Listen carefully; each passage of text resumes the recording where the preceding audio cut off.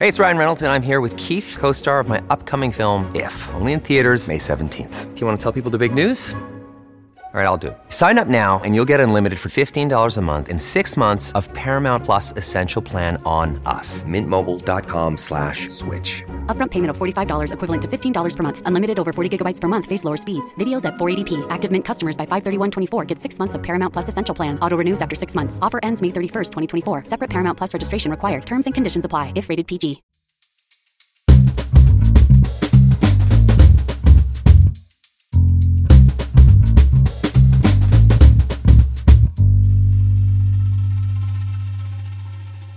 You're listening to Comedy Dynamics Daily.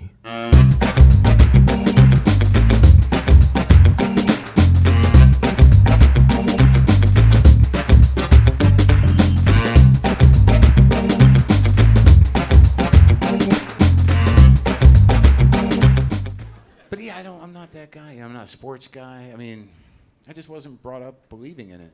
And but there's still part of me, it's weird, I'm 49. There's still part of me that if I see like 4 high school guys wearing varsity jackets, there's still part of my brain that thinks, oh fuck, be cool, just be cool. I'm not even on their radar. I mean, like, unless it's for one of them to say, why is that old guy acting weird? You know, and in my brain, I'm like, leave me alone, I'm just going to my locker. I'm just going to my locker. You know? But okay, let's get to sports. I'm not a sports guy for a very specific reason. I also think I'm a comedian for a very specific reason. And it has to do with my parents, because they can go fuck themselves. Look, if your parents ever sent you to more than one summer camp in the summer, it wasn't about you having a good time. They wanted you out of the house. They didn't want to deal with you anymore. And they'll try to push it off on you, like, you need to learn new things. They're like, when is a Jewish kid going to need to ride a horse? Seriously, when am I going to need to ride a horse?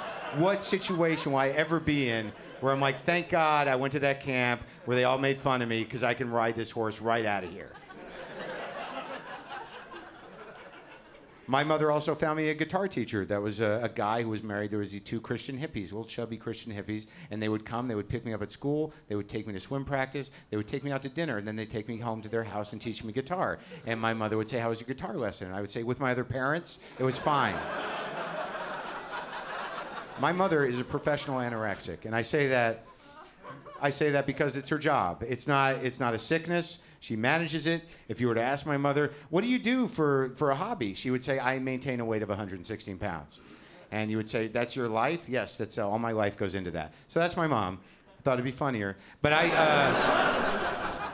because this next part really needs a buffer. I think for the first 9 years of my life, I was a fat kid. And I really believe my mother just saw me as some sort of weird extension of her fat. And I think that she thought if she could just stop eating, that maybe the kid would disappear. Oh.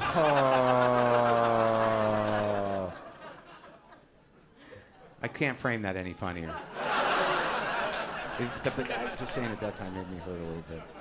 Let's get to the funny part. At some point, my mother decided maybe we should put Fat Mark. She didn't refer to me that way out loud. But I could see it. I think Fat Mark should be on Pee Wee Little League. I showed no interest in sports.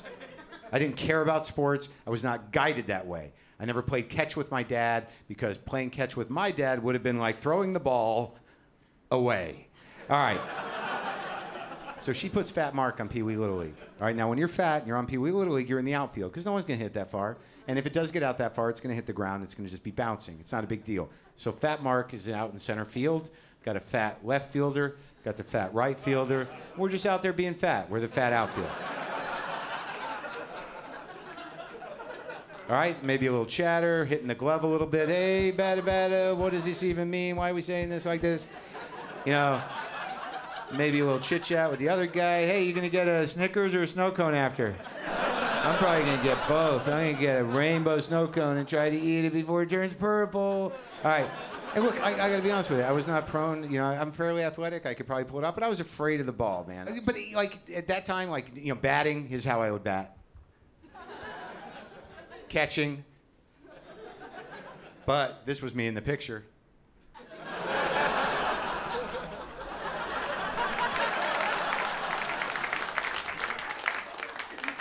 All right, so here's what happens, and this was a life-changing event. We're gonna try and work through this. I've made a promise to myself to work through this. I'm out there in center field, just being fat. We're having our time out there. All right, we're just kicking the dirt around. And then I heard that sound. It's an unmistakable sound. Everyone knows that sound. It was the crack of a bat. And my first reaction was to look at the other guy. And then I look over at that guy, and he's pointing at the air. And there's a ball just suspended in the air coming towards Fat Mark. The coach is saying, get under it, get under it. And I'm backing up, and I know this is like, it's right there. And then in my memory, there's a sprinkler, all right? There, my heel caught on a sprinkler. I'm pretty sure it was there, all right? I can't be sure. It might just be something I put in there to, buffer the shame of what's going to happen next, which is me falling backwards onto the ground and the ball bouncing off of my face. So I was under it. I got that part of the equation correct. Now, in my mind, at that point, the coach is yelling, get up, you fat fuck! Field it, fatty! Come on! Now, that's obviously revisionism. I don't think a coach would talk that way to a fat kid, right? I probably made that up to make the shame worse. So now it's not really a ball game as much as it is a fat kid crying.